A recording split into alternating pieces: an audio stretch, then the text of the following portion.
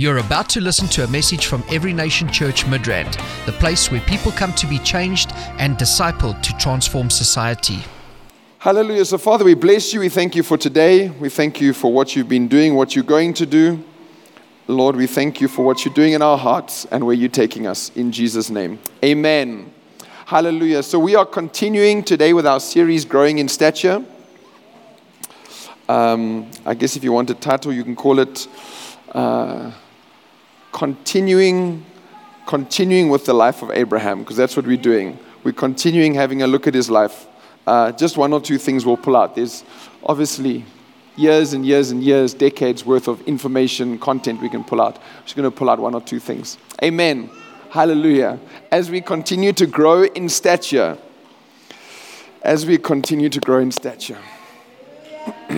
Why is stature important? Well, I'm sure we've made that case, but let me mention one more thing. Why is stature important? It's one of the few things we can carry with us to heaven one day. Amen? It's one of the few things we can carry with us to heaven one day. Where we end here determines where we start there. So think about it like this. It wouldn't be okay if one, that's my nephew. It's okay. I think maybe he's missing me. Or maybe he's missing his dad. Anyway, so what wouldn't be fair is if someone lived their entire life for God. Okay, so you imagine he lives his entire life. He's committed to the Lord. He or she committed to the Lord. He sacrifices, etc., etc. And then someone kind of, touches here and there, touch and go. Now they get to heaven and everyone's, is in the same, has the same stature, has the same position. Everything is just completely equalized when you get to heaven. Think about it, because otherwise what happens is it doesn't really matter how you live here then. Think about it, because all you've got to do is make it. If it's only about making it, well then, do what you can, try and kind of, hedge your bets so you don't go too extreme and, sort of graduate before your time, but kind of stay somewhere in the middle, and then you'll get to heaven and, well, then the real life starts there. Well, if that was the case, then I guess most of what's written in the Bible is irrelevant. It doesn't matter how you live, what you do you grow, do you put an extra effort? It doesn't matter as long as you make it. Amen? Well, I don't think it is like that. It's definitely not like that. There's rewards, there's different things. But stature is one of the things that we carry with us to heaven. But here's what's important.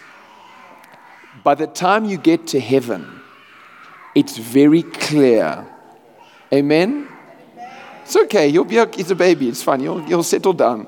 You'll think whatever. You'll be okay. So stature is something that by the time you get to heaven, it's clear where you stand.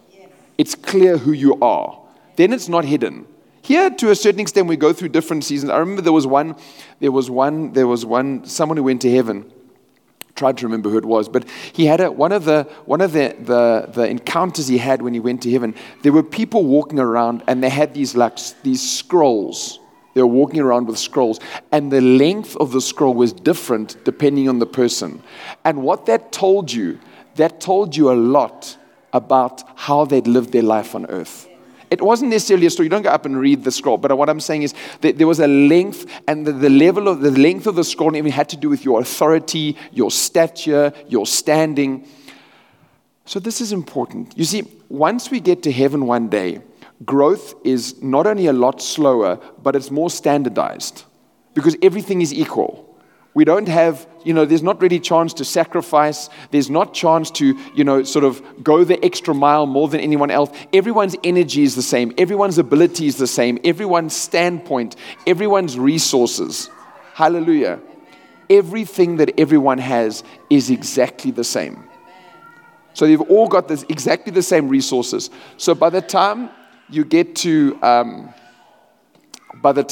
heaven one day, your stature is going to be very clear. Amen. So what am I saying? I'm saying that stature is something that is not just important for now. You carry it with you for eternity. Amen. And by the time we get to heaven, everyone grows at the same rate. Because everything is equal, or majority almost the same rate. Everything is equal. So whatever you're going to do concerning stature, the benefits, we're going to have and all of that, the benefits we're going to have this side. And everything that you're going to walk in that side as a result of where you end up, this is the ground.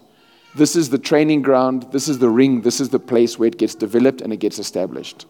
Hallelujah. Amen. It doesn't... Yeah, this is where it happens. This is why it's important. And that's why we can grow quicker here. Because, think about it. God looks down and you've got two people and they're sacrificing at different levels. The one's kind of giving a little bit and the other one's really giving a lot. Maybe the outside world can't see it, but God knows because he sees the heart.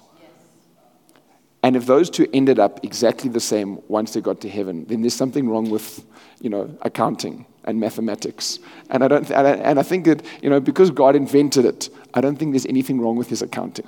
Hallelujah. Okay, so let's delve into that. That was the introduction. So let's delve into it. We're going to look, I think, probably at where Abraham started, and I think we're going to end up where he ended up, and then we're going to close. And don't worry, we're not going to do too much in between, because otherwise we'll be here for a long time. So we're going to start and finish, and then round it all up. Sure. Stature not only has value in this life, but in the life to come. If that isn't enough reason as to why we need to keep growing in stature, then hopefully by the end of this, if not already, you'll see one or two things about destiny and purpose. Amen. Okay, we're going to start off Genesis chapter 11. So this is where we see the beginning of the life of Abraham. And it's just interesting, just bear in mind as we go, just the different growth, the different place of growth we see, as we continue in these lives. So let's start off. We're going to go Genesis 11:31. We'll start off there. And it says, and Terah, this was Abraham's father, and Terah took his son Abram and his grandson Lot, the son of Haran, and his daughter-in-law Sarai, his son Abraham's wife, and they went out with them from Ur of the Chaldeans to go to the land of Canaan. And they came to Haran, whichever, and dwelt there. So the days of Terah were 205 years. And Terah died in Haran. I'll read on a little bit in a moment. So Terah is Abraham's father. He decided to go with him. I remember what Pastor Eric told us one time. He mentioned it, I can't remember when it was. He mentioned that the word Terah means delay. So Abraham, there was a delay in him, in I guess according to God's original timing, because of the way he approached where he was. And that also had to do with his level of growth and level of understanding where he was. Because look at this. If we read chapter 12 from verse 1, it says, now the Lord had said. So now they've finally traveled to Haran, and now Terah has died. And now it says, the Lord had said. So this was past tense. God had said it before. The Lord had said to Abram, get out of your country, from your family, and from your father's house, to a land I will show you. And I'll make you a great nation and bless you. And it carries on. We'll get there later. Get out of your country, from your family, from your father's house, to a land I will show you.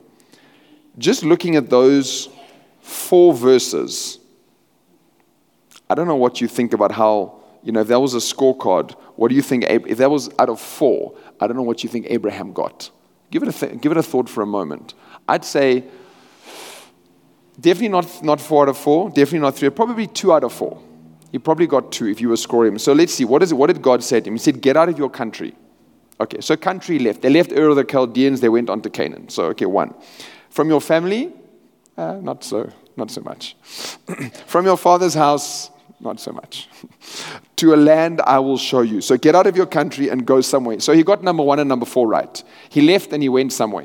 Because you can see, it's interesting. You can see that they all went, where does it say here? The end of verse 31. It says, and they went out with them from Ur of the Chaldeans to the land of Canaan. So that's where they were going. It wasn't coincidence. It's because of what God spoke to Abraham. Maybe he shared it with his father, and he was like, oh, cool, let's all go. I don't know what happened. But they all went. But now the important thing to see here is this is where Abraham was at. This was his level of growth, development, all that. He couldn't leave his family behind. So, and it's nothing to do, it's not negative on family or not on family. It's God gave him a specific instruction, and he was only able to keep part of it. He wasn't able to fulfill it completely. Was it an easy instruction? No, definitely not. No one's saying it was easy, but God said it. So it's, then you have to stand before God one day and you can have a discussion about, should I, shouldn't I? It was easy. It was, no. This is what God said. And if God said it, the grace is there to carry it out. Hallelujah. So he moved, he went, but he went, with pretty much his entire family. And what happened? That ended up causing a delay. So it caused a delay, and then he ended up moving from there, and then we see going further downwards if we go to 12, 1, 2, 3, 4, 5, and all of that. So he was at a point, and it's interesting if you contrast this with where he was now, and then you look at the life of Abraham later in the book, you can see the growth. Because God gave an instruction. So as far as obedience went, he was able to leave his country, he was able to leave and go to another place, but leaving his family behind, he wasn't able to. And because he partially obeyed what God said, it caused a delay in God's original plan for his life, or his plan for that season. It's as simple as that. So he got some of it right, but I guess if you get some of it right, you only get some of what you're supposed to get. You can't get some of it right and then get everything. It doesn't work like that. So he got some of it right, and therefore he got some. He made a bit of distance, but then there was a significant delay, and then the delay was there until his father finally passed away, and then only did he move, and we can see that. So we carried on looking we looked at chapter 12, verse 10, 11, 12. We looked at that when he went down to Egypt. We looked at that quite a bit last week. We don't have to look at that again. But then we see, as he went into Egypt, we see what took place. So we see that he told Sarah, listen, please pretend to be my sister, etc., etc. And then they did that for a while, and there was even some benefit he got. And then he eventually traveled back to where he should have been in chapter 13. But all this does is it gives us a bit of a window into where Abraham was at. Amen? Where his growth was at, where his understanding was at, where his level in life was at. So he was more at a bit more of a basic level. And then as we go on, we see him progressing from there. Amen. So this is where he finds himself. So he meets famine, as we said last week, becomes a bit discouraged, travels down to somewhere, leaves where he was supposed to be, goes somewhere else. And then further on, he now gets there. He can't tell the truth. He has to lie to be able to, for fear and uncertainty and a whole lot of things. And it's not to say that, we may not have done that in that situation. It's easy to look at it from the outside, but we can still look at it and draw principles and say, look, if we faced with that going forward, would we do that? So there's fear, there's uncertainty, and then obviously he responds a certain way. And then finally, chapter 13, he gets back to where he's supposed to be. Now, it's very interesting. This is chapter 13 is very significant if we look at that in the life of Abraham. So he's now come back. Lot is with him, and it said Lot also went with Abraham, as verse 5, had flocks and herds and tents. Now the land was not able to support them, that they might dwell together, for their possessions were so great that they could not dwell together. And there was strife between the herdsmen of Abraham's livestock and the herdsmen of Lot's livestock. The Canaanites and Perizzites dwelt in the land. So we see Abraham, and if you read on, we know the story, we see how Abraham responded, which is very unusual. You would have expected, so he said to Lot, okay, you know what, there's strife between my herdsmen and your herdsmen. There's not enough space for us. What I'd like, so you decide, you pick the best part and I'll take whatever's left. Sort of unusual. You'd expect it to be the other way around. The more senior would normally pick, and then the more junior would just take whatever they can get. The reason he's blessed is probably because of Abraham in the first place. But be that as it may, then he has to rescue him a couple of times later. But that's where Lot was. That was Lot. So Abraham then says to him, "Look, you go and choose." He chooses, and then we see. Then it goes on to the end of 13. But there's something very critical that comes up here, and that's we see a principle in operation, which I think we can learn a lot from. So it's the principle of meekness. So meekness has to do with how you engage with people and all of that. So meekness is important. It doesn't mean weakness. So you say so here's the thing. Meekness, you respond in a certain way, almost out of choice, knowing who you are. So you know who you are. You know what you're capable of. You know what you can do, maybe even what you have a right to, what you can accomplish in a situation, either in a situation or connected with a person. You know what you can do, but you choose to respond a certain way. That's meekness. So the Bible says, it's Matthew, I think it's Matthew 5, it says that in the Beatitudes, it says, the meek shall inherit the earth. That's just interesting to think about for a second. So it doesn't say inheriting the earth about anything else, it says the meek shall inherit the earth. So even though meekness flies a little bit in the face of our society and what they say and how we should be, notwithstanding, the Bible seems to say it's quite important. If you look at that word meekness, you can go and look at it in the New King James, you can look at it in the King James as well. You see all the benefits that come. It's incredible. It talks about salvation, talks about joy, talks about prosperity. Because if you're meek, if you decide, look, this is what I have a right to, but I feel I should respond like this. You respond like that, God will then back you up. That's almost stepping back and saying, okay, God, I'm giving you room to do whatever you want to do. And then, whatever he does is a lot better than us. So Abraham responded in meekness. And then we see the end of chapter 30, which we'll get to. Then there was obviously something that came as a result of that. So we can see with regards to stature, there's some growth that's starting to take place. Amen. He's starting to grow in different areas and he's starting to progress.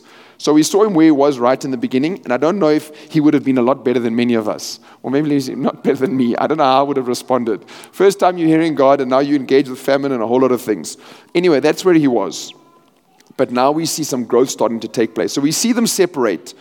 And then 16, he promises him some things. And in 17, it says, arise, walk in the land through its length and its width, for I give it to you. There's a lot that can be said here.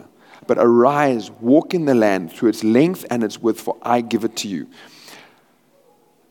So, it's interesting also that scripture says the meek shall inherit the earth, talking about inheritance and talking about land.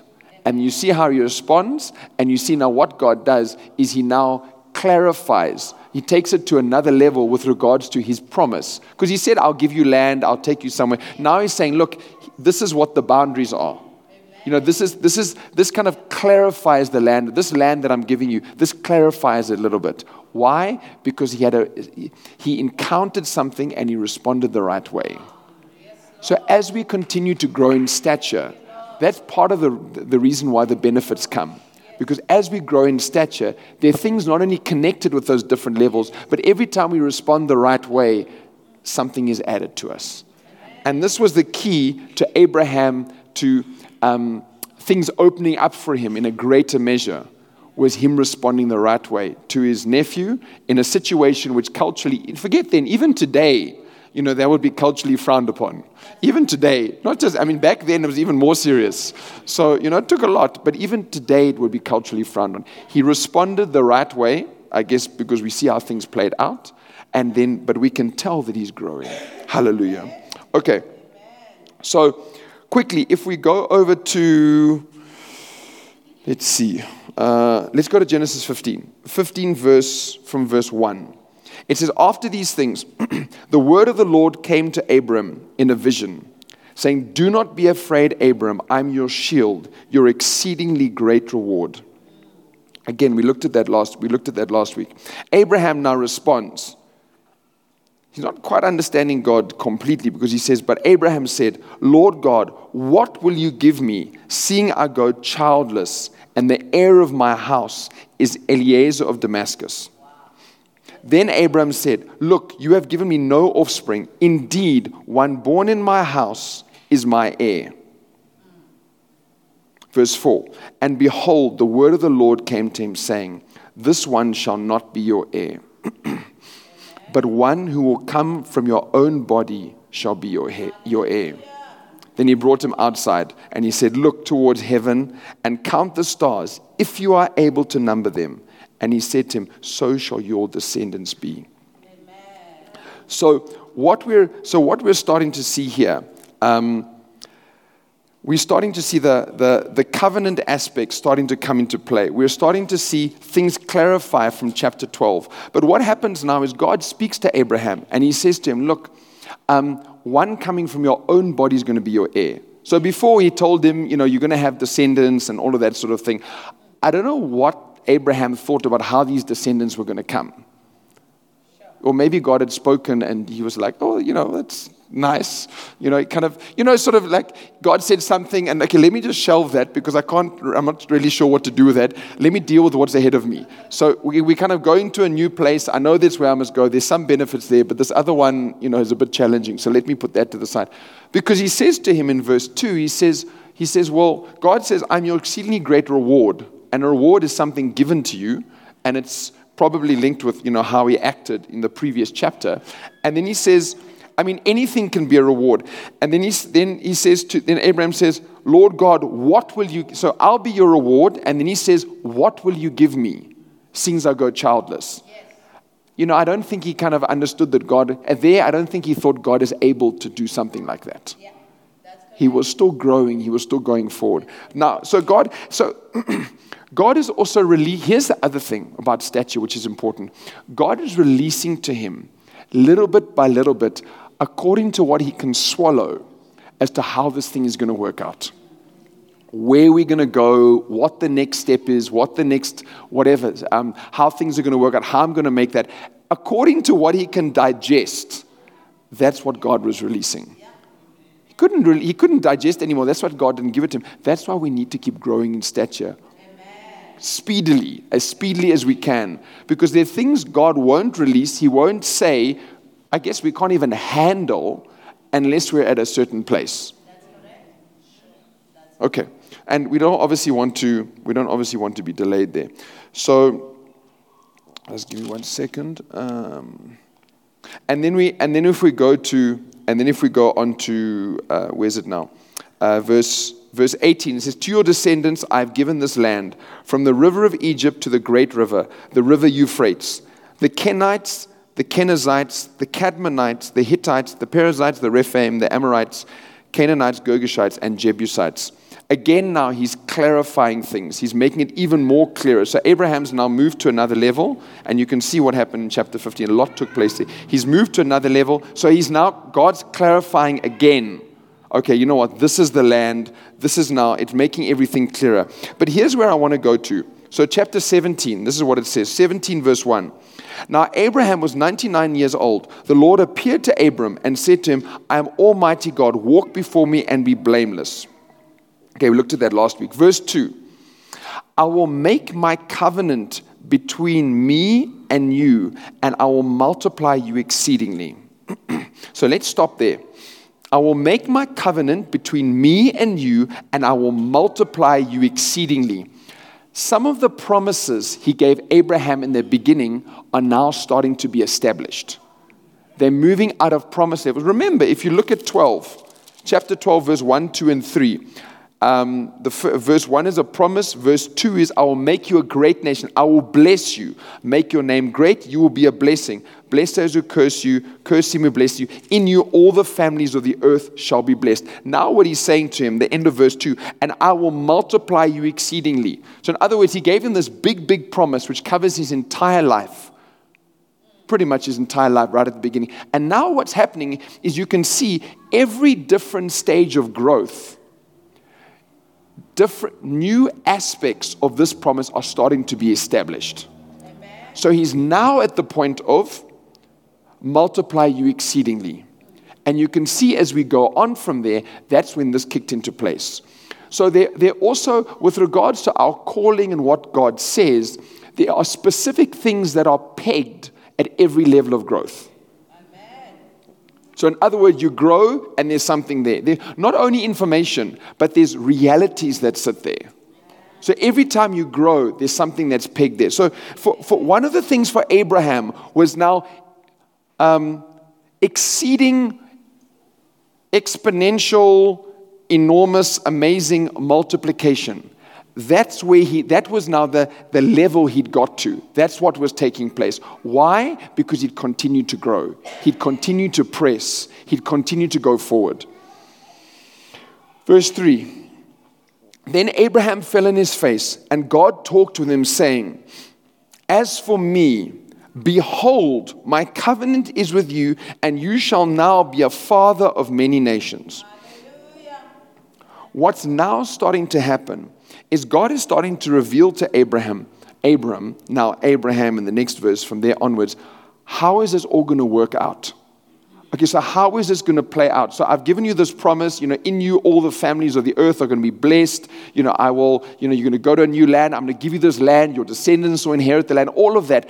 Now he's starting to show him, okay, how's this going to play out? Well, one of the things is you're going to be a father of many nations. Amen. Then number 2, we see here he changes his name in verse 5.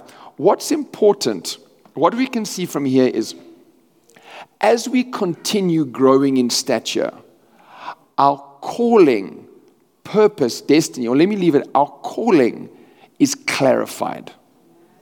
Amen. So every step we take in growth, things become clearer and clearer and clearer. Amen. Think of Abraham. In the beginning, it was just a promise. Go to another land, and there's a whole lot of things that went with that. Probably most of which he didn't believe, or some of which he didn't believe, because God said, I, creator of the universe, am your reward. Which means there's nothing I can't give you. And then he says, God, what will you give? So I'm your reward. There's nothing I can't give you. Lord, what will you give me? I don't have a child. So, he hadn't quite got there yet. It wasn't quite clicking. So what we do is and that's all he had. And then where were we before that? 14, 15, then he gets, okay, so it's going to come from your body. He doesn't say how, because we can see at the end of 17, he starts laughing. He's like, from Sarah. Are you sure? So he gave him what he could. But can you see how things are getting clearer? If Abraham hadn't continued to grow in stature, things would have stayed as murky as they were.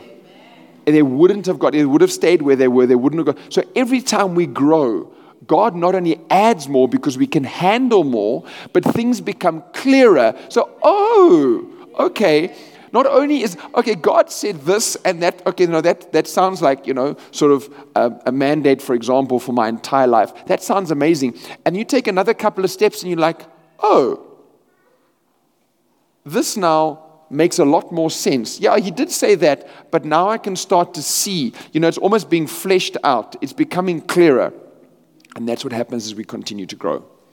So, number 1, your destiny becomes clearer. So if we stop growing, God stops.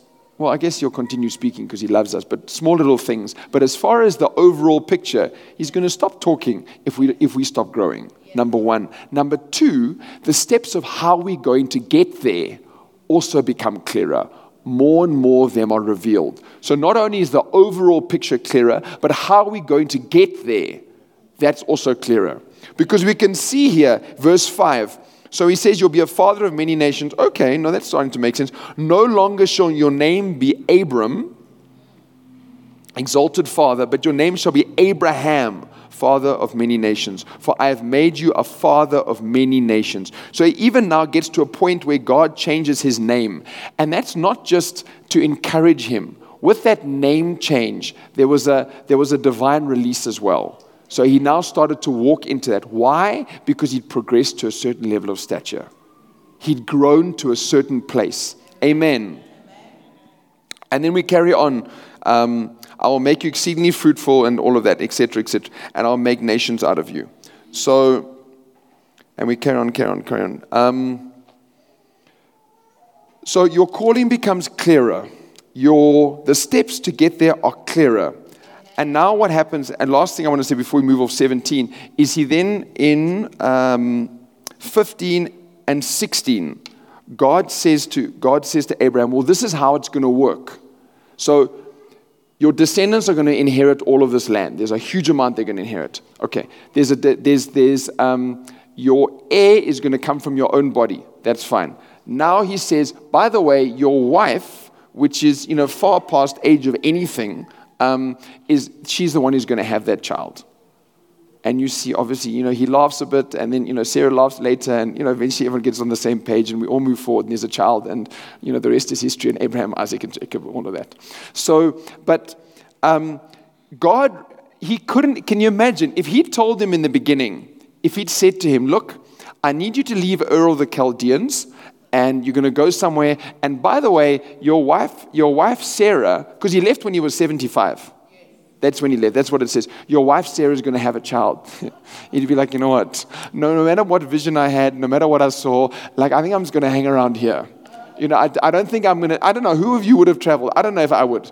God's like, listen, your wife who's far past anything, she's going to have a child. So the barrenness is not going to continue. I don't think he would have left. So that's why if we delay our growth in stature, there's so much more we delay that we don't realize. So much more we delay. And that, we only get to do this once. There's no kind of rinse and whatever, come back and repeat. We get to do this once. We need to keep growing. Okay, verse 20 and 21 are quite interesting as well. So this is chapter 20 and 21. In Genesis chapter 20, we see that Abraham now, similarly to what he did in Egypt, he travels down. There's Abimelech. He's called Abimelech, king of Gerar, and so he goes to see him, and he goes into his land. So what happens now is the same situation that happened in in Egypt. The same thing happened in Egypt. What he does, he says, listen. This is my sister. Please say that you're my sister. So, I don't know the people of the land, etc., etc. So he says that. Then what happens is the king realizes, obviously he gets in trouble. They eventually leave. But it's the same thing playing out again. But here's what's interesting. Here's what's really interesting. If you go to chapter 21 and you have a look from verse 22 downwards, that same person, that same individual who he was scared of, he thought they're going to kill me, they're going to do this, so I have to lie in order to get through, tell my wife to lie so that, they don't do anything negative to me. That same individual, with the commander of his army, comes to Abraham and asks, can I make a covenant? And then he obviously does the same thing with Abraham's son, with Isaac, later if you read on. This same person he was so scared of, he was so afraid of, he thought they were going to kill him. Later, he comes to Abraham and says, listen, I want to make a covenant with you. Please, what does it say here? Do not deal, just give me a second. Verse 23, Genesis 21:23. Now therefore swear to me by God that you will not deal falsely with me, with my offspring or with my posterity. This is the king of a nation speaking. Wow. This isn't, the guy who's got a little castle down the road. This is the king of an entire nation. Amen. He's brought the commander of his army. It probably wasn't it's the commander of his army. So they had a significantly sized army, and an army is obviously there to protect a significantly sized nation. It doesn't matter how big the nation was, it's not clear, but the king of the nation and the commander of the army approach Abraham and say, listen, we'd like to make a covenant with you. Please promise me you won't deal deceitfully with me. Please promise me, even the generations after me, you'll be kind to them, you'll keep your word, you'll honor your word. Something happened. Something took place. That's stature. That's why we need to be growing. Amen? That's why we need to continue growing. The same person he was hiding from, he was lying to, he was afraid of, now approached him and said, listen, it makes me feel uncomfortable just that you're in my vicinity. Please, can we make a covenant? In other words, please can you be on my side? If a battle happens, promise that you will join my team and you won't fight against me. That's basically what he was saying. listen, please, I know you're close. If you don't have my best interests at heart, I'm in trouble. How does that contrast with what we saw before? With the same person who was hiding, who was afraid, and the king didn't really pay him much attention. Never mind from Abraham's side, even from the king's side, he was like, oh, okay. Then he rebukes him. He's like, listen, and he goes and speaks sternly. And then I think he gives, it's 1,000 pieces of silver, whatever it is. And this is, and then Sarah was rebuked. I think that's how it played out. That's not someone who's afraid of Abraham in the slightest. I think he was afraid of God, who appeared to him and said, listen, if you don't let this guy go, I'm going to kill you and your entire household. That put the fear of God into him. He responded, he gave Abraham money because he was afraid of God, not Abraham. Not the least bit. But now we get to 21. After Isaac is born, after Hagar and Ishmael depart. So there's some other things which have taken place. And then we see he's like, listen, please can we make a covenant? Please be on my side. I want you. You are in my vicinity, and I cannot afford not to have you on my side. Something changed. There's not the same Abraham that went there in chapter 20. If that's not enough, we need to keep growing in stature. Amen. Completely different person, and a completely different person gets completely different results. Those same people, which were, you can see how it was, are now approaching and saying, listen, please. Not even like, listen, let's have a meeting. It's like, please promise me, you will not go against me. You will not deal deceitfully. You will not swear falsely. Promise me what you're saying you will hold up to. Because if you don't, I'm in trouble. This is the king of an entire nation with the commander of his army. Which means he wasn't, just the more you think about it, the more it blows your mind. He wasn't embarrassed to say that in front of the commander of his army. There must have been some growth that took place. Something happened. To go by himself, like a secret night meeting, no one else knows. Listen, let's just agree, you keep to your place, I keep to my place, it's fine. Like this was out in the open. Abraham even planted a tree afterwards and all of that. This was out in the open with the commander of his army. If there's anyone who has to respect him, it's the commander of his army. They saw something. They knew something.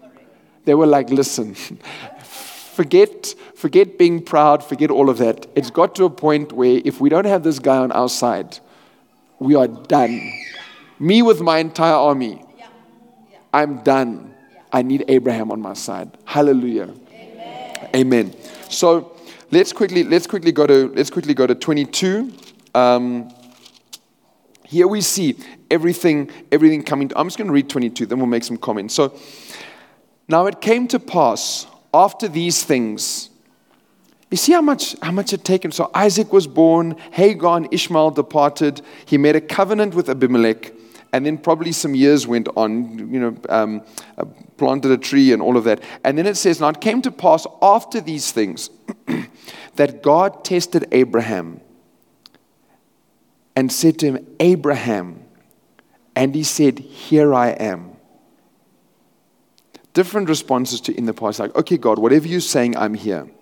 Then he said, take now your son, I always smile at this passage because take now your son, your only son Isaac, the one whom you love,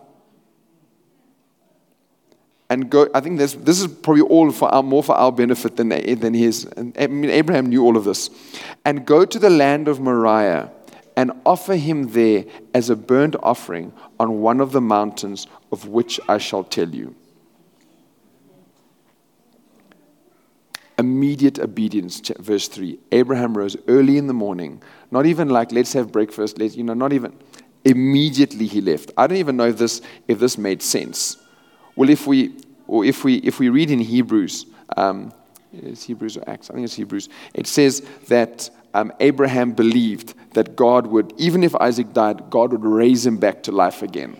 So that's what he's like, look, it got to a point where he believed God to such an extent. He's like, look, this is the child that the legacy is continuing. Whether it happens in a way that I thought, or whether it happens in a different way, whether he goes and comes back or whatever, this is happening. He was that convinced. I mean, being able to look a situation square in the face and saying, God, what your word says is true. It might not even make sense. But what you say is true. That's growth. So, can you see the difference between where he is now and where he was right in the beginning? I mean, it's a completely different person. It's a completely different life. So we see him in the beginning, and it was like, listen, leave your family, leave your father's house, obviously your country, and go to a land I show you. Obedience was a bit of a challenge.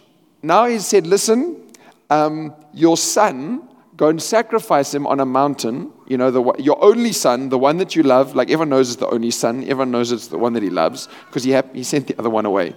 So go and sacrifice your son. And he says, yes, I'll do that immediately.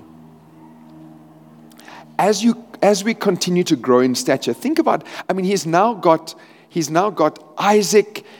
So much has happened in Abraham's life because he continued to grow. Even before 22, if he'd looked back, even in 20, when Abimelech came to make a covenant with him, even before that, if he'd looked back and compared where he was in chapter 12, end of 11, do you think he could have ever imagined where he would have been standing, what would have taken place in his life? I don't think so. No ways.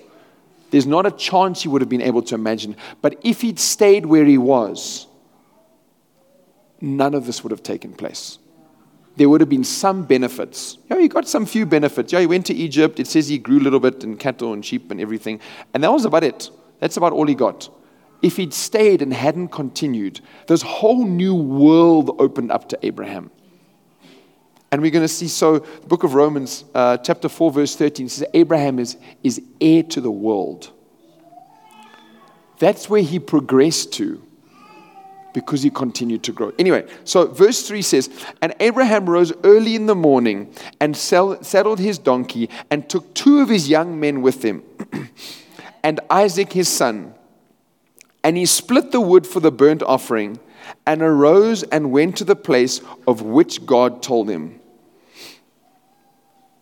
Then on the 3rd day, Abraham lifted his eyes and saw the place afar off. And Abraham said to his young men, stay here with the donkey. The lad and I will go yonder and worship, and we will come back to you.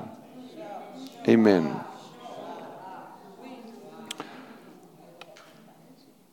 Going back a couple of verses, it says here, then on the, where's verse 3? Okay, early in the morning, went to the place of which God told him. Verse 4, then on the 3rd day, Abraham lifted his eyes and saw the place afar off. On the 3rd day, he lifted his eyes and saw a place afar off.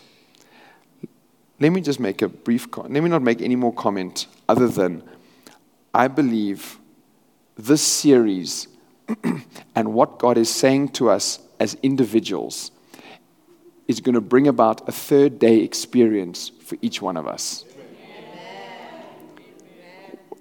Even if you haven't been in church, you know what happened on the 3rd day. Hallelujah. Amen. Everything we see around us is as a result of the 3rd day. So in other words, like we said last week, God is saying different things to each one of us. We're in different places, different stages, different circumstances, different everything. Put 2 people together, and once you've spoken for more than a couple of minutes, you'll find that their space is different. God is saying different things to each one of us. As we take what he's saying, to me, it could be whatever it is. To you, it's something else. As you take that and apply it, there's a 3rd day experience waiting just for you. I don't believe. So we've seen the benefits of Stature. We've seen it's great and it does so many things. But even more than that, it's for more than that. It's not just for, a couple of benefits as we go along and whatever. No. There's something much, much more God is doing for the city, for our families, for our destinies. I mean, think about it. Abraham had no idea what, when he saw himself in chapter 12, compared to where he was going to end up and the experiences he had no clue what he was going to see. Same for us. We probably have no clue as to what is still going to play out. And this aspect of stature is obviously critical. So whatever God is saying to us as individuals, to you, He's saying, listen, do this, stop that, more of this, emphasize this, adjust that, whatever it is He's doing, or whatever He's given you a revelation of. It's like, wow, I never saw God like this. Or, okay, I never saw, I didn't want to say giving, tithing, whatever it might be, outreach, whatever it is, I never saw it like that. And as you act on that revelation, I believe there's going to be a third day experience for each one of us. That's what God wants to bring about for each one of us through this series, a third day experience. But the key is, what is He saying to you? And how is the application looking? Is the application happening? Then it's only a matter of time. Amen. So he looked up on the third day. He lifted his eyes and saw the place afar off. He said to his young men, stay here with the donkey. The lad and I will go yonder to worship, and we will come back to you. Abraham took the wood of the burnt offering and laid it on Isaac his son, and he took the fire in his hand and the knife, and the two of them went together. But Isaac spoke to Abraham his father and said, my father. And he said, here I am, my son. Look, the fire and the wood, but where is the lamb for the burnt offering? And Abraham said, my son, God will provide for Himself the lamb for a burnt offering. So the two of them went together. They came to the place. He put the wood in order. And then verse 11, the angel of the Lord called to him from heaven and said, Abraham, Abraham. And then let's carry over. There's a ram caught in the thicket in 13. Abraham, then verse 14, Abraham called the name of the place, the Lord will provide. As it is said to this day, in the mount of the Lord it shall be provided. Verse 15, then the angel of the Lord called to Abraham a second time of heaven and said, by myself I have sworn, says the Lord. And that's because you have done this thing and have not withheld your son, your only son. Blessing, I will bless you. Multiplying, I will multiply your descendants as the stars of the heaven and as the sand which is on the seashore. And your descendants shall possess the gates of their enemies. In your seed, all the nations of the earth shall be blessed, because you have obeyed my voice. And that's where it concludes at the end of 18, because you have obeyed my voice. And you can see what all of this opened up. You see, here's the thing with walking with God. Abraham had got to a point where he was just like, okay, God, well, whatever you say, it doesn't matter, I'll do it. It doesn't matter, I'll do it. He didn't know that all of this was going to be firmly established, and this was like a final step in the journey God was taking him. He didn't know that. He just knew, okay, God speaks, I do it. And then there's no way. I mean, look at this. Blessing, I will bless you. Multiplying, I will multiply you. 24 says, God had blessed, chapter 24, verse 1 says, God had blessed Abraham in all things. So this was firmly established by the step that he took. Blessing, I will bless you. Multiplying, I will multiply your descendants as the stars of heaven and as the sand which is on the seashore. And your descendants shall possess the gate of their enemies. Look at the benefits for his descendants after him, because of how he lived and how he grew in stature.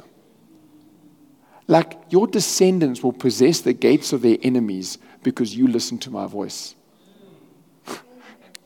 I mean, that's mind-blowing. They will be victorious. There's no enemy they can't defeat because you listened, because you obeyed. because you sacrificed, because it was difficult and because it was hard and because you kept going and it didn't make sense and you trusted me when I didn't understand. We didn't understand. Because you did all of that, there's probably no battle that your descendants won't win. It doesn't matter what's gone before. It has to start somewhere. If we decide so, it can start with us. You can draw a line in the sand in our generation, in our life, where we are, and say from here, things are different. Even whether you think you got an amazing inheritance or whether you think you didn't get an amazing inheritance. It doesn't, I don't know what we can say too much about Abraham's inheritance. There may have been some material things, but as far as spiritual content and everything else, there were idol worshippers, and the dad delayed him for 30, I don't know how many decades. So that was his inheritance. Everything else he had to work out as he was going. So whether we had the best start in life or whether we didn't have the best start in life, we can make a decision to take a stand. And the generations, I don't know what it does for you, but it's just the thought of those who come after me having benefits because of how I lived. Like, that's enough to keep me going. That really is enough to keep me going. It's like God is amazing. We always talk about, I've forgotten who was saying it, but I think it was in one of the morning prayer meetings. I think it was actually Monday. It was Pastor Simon, I think.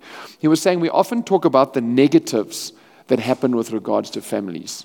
Like there's this generational, this that got passed down or that. And it could be a spiritual thing. It could be just a natural thing, a challenging whatever, start or some kind of a challenge, which because of what happened there's something that accrues over here. We often talk about that, but we don't look so much at the positive things. There's definitely stuff we've all inherited. We might not be able to see all of it, number one. But number two, there's this principle which is so much more magnificently powerful than the negative. God visits the iniquity of the fathers to the third and fourth generation. But to those who love him, can any one of you count to 1,000? Amen. To generations and generations and generations. He says he'll show his kindness to 1,000 generations. Thousands after him. Generations upon generations upon generations. Because of how we lived. Because of the decisions we made. Because when it didn't make sense, we took a stand. Because when God said something, it was hard. And we kept standing.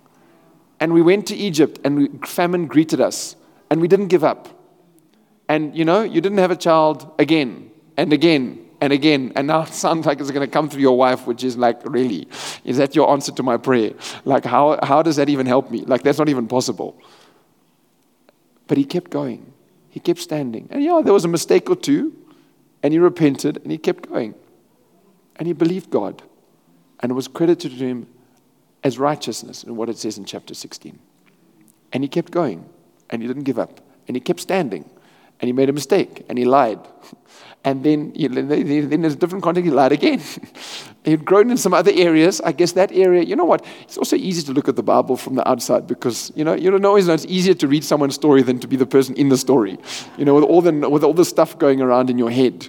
It's easier to be outside of the story. But then he did it. Then it happened again. He lied again. Not too long after that, that very same person came to him and said, listen, I can't do without you. If you're close to me and we're not friends, I'm in trouble. The same person he lied to not too long before to protect himself because he thought he was in danger.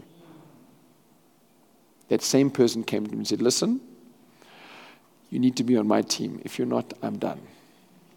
But we can make a decision to draw a line in the sand and say, from here onwards, things that I will grow in stature, not just for the benefits I have, not just for the clarity of my calling, not just to understand how my calling will play out, not just because, it's going to, when I get to heaven one day, it's going to be clear who was where on earth.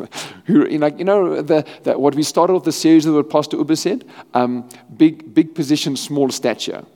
It might not be as obvious here always, But I believe as we grow, we'll be able to see quite quickly. We can just quicker. We'll be able to tell if it's a position or if there's actually stature that backs it. But it's not always that obvious on this side. But when we get to heaven, it'll be very clear. Then it's whatever you've got, that's what everyone sees. So if there's nothing there, well, then there's nothing there. You can't fake it. You can't fake it till you make it in heaven. It doesn't happen. So whether it's all the benefits we can accrue, whether it's the blessings that happen on every level, whether it's the clarification of our calling, whether it's what we carry to heaven one day, even without that, just the fact that the stand I take can magnificently affect the generations after me.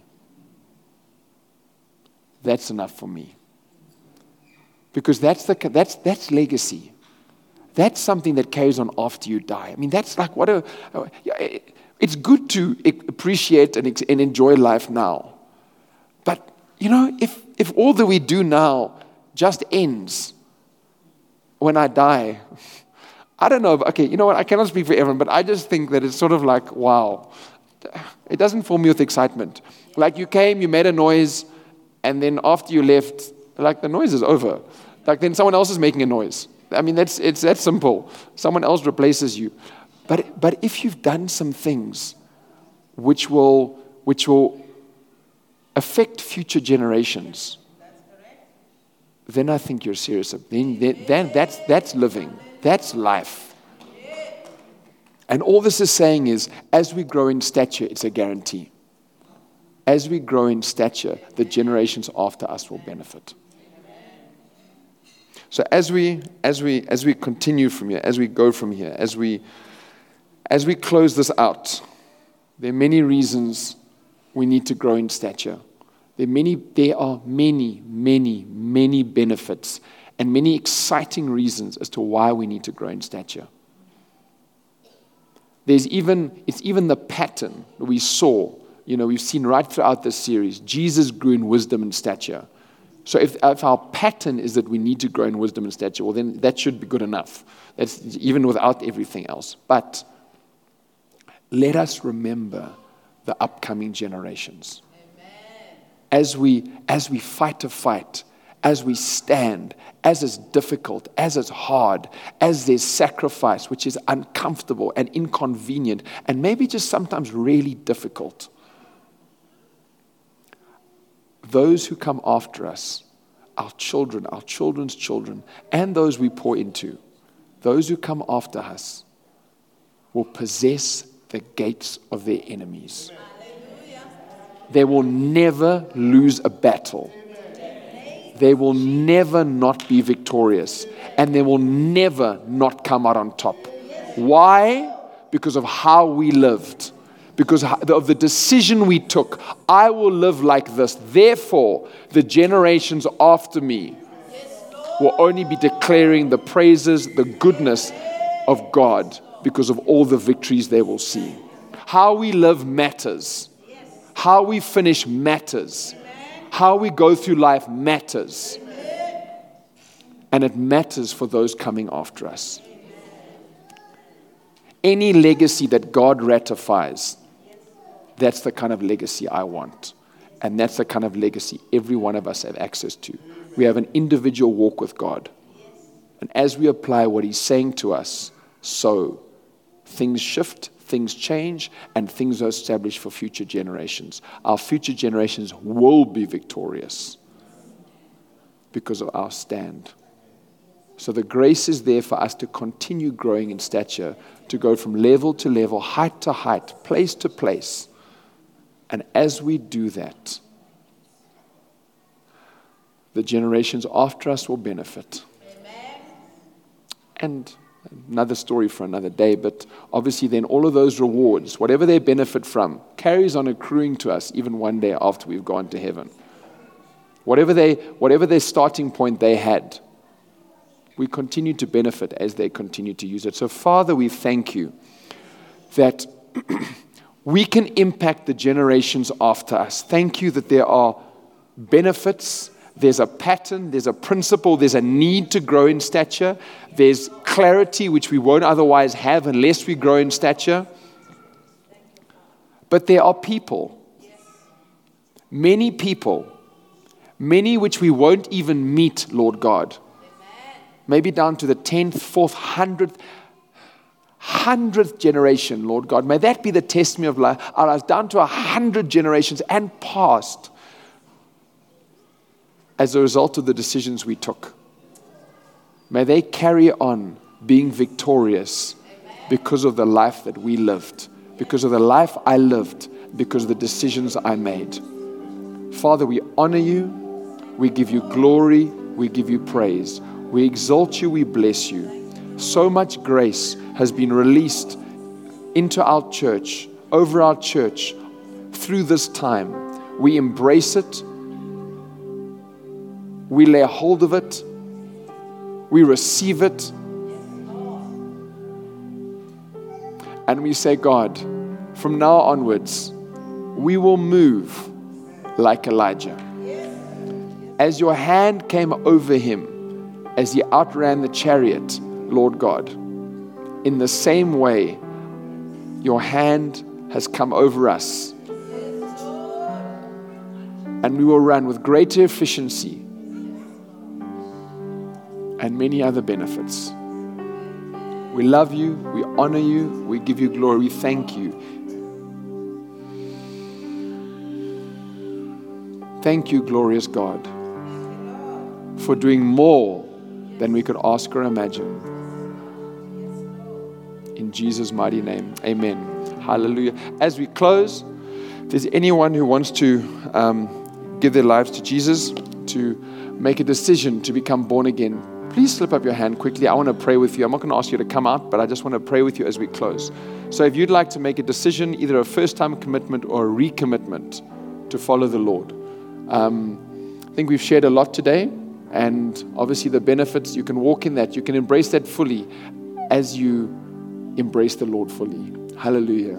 So if that's you, slip up your hand. We're going to pray for you. If there's anyone online, then you can pray for us. You can pray with us as well as we pray. Amen. Okay, I'm going to pray. You can join me. Father, we bless you. Dear Lord Jesus, thank you for my life, how you've created me, how you formed me, and how you've made me. Thank you that today, as I make a decision to follow you and make you the Lord of my life, I leave every old thing. I put it away, and I thank you that you are giving me a fresh start, a new start, a great start. Dear Lord Jesus, I make a decision to follow you today. And as I do that, I thank you that you come into my heart, you come into my life, and I'm a brand new person. Thank you for doing more than I can ask or imagine. In Jesus' mighty name, amen. Hallelujah. Amen. So we've come to the end of our service. This ministry has come to you live from Every Nation Midrand. For other life-changing messages and more information, log on to www.everynationmidrand.org.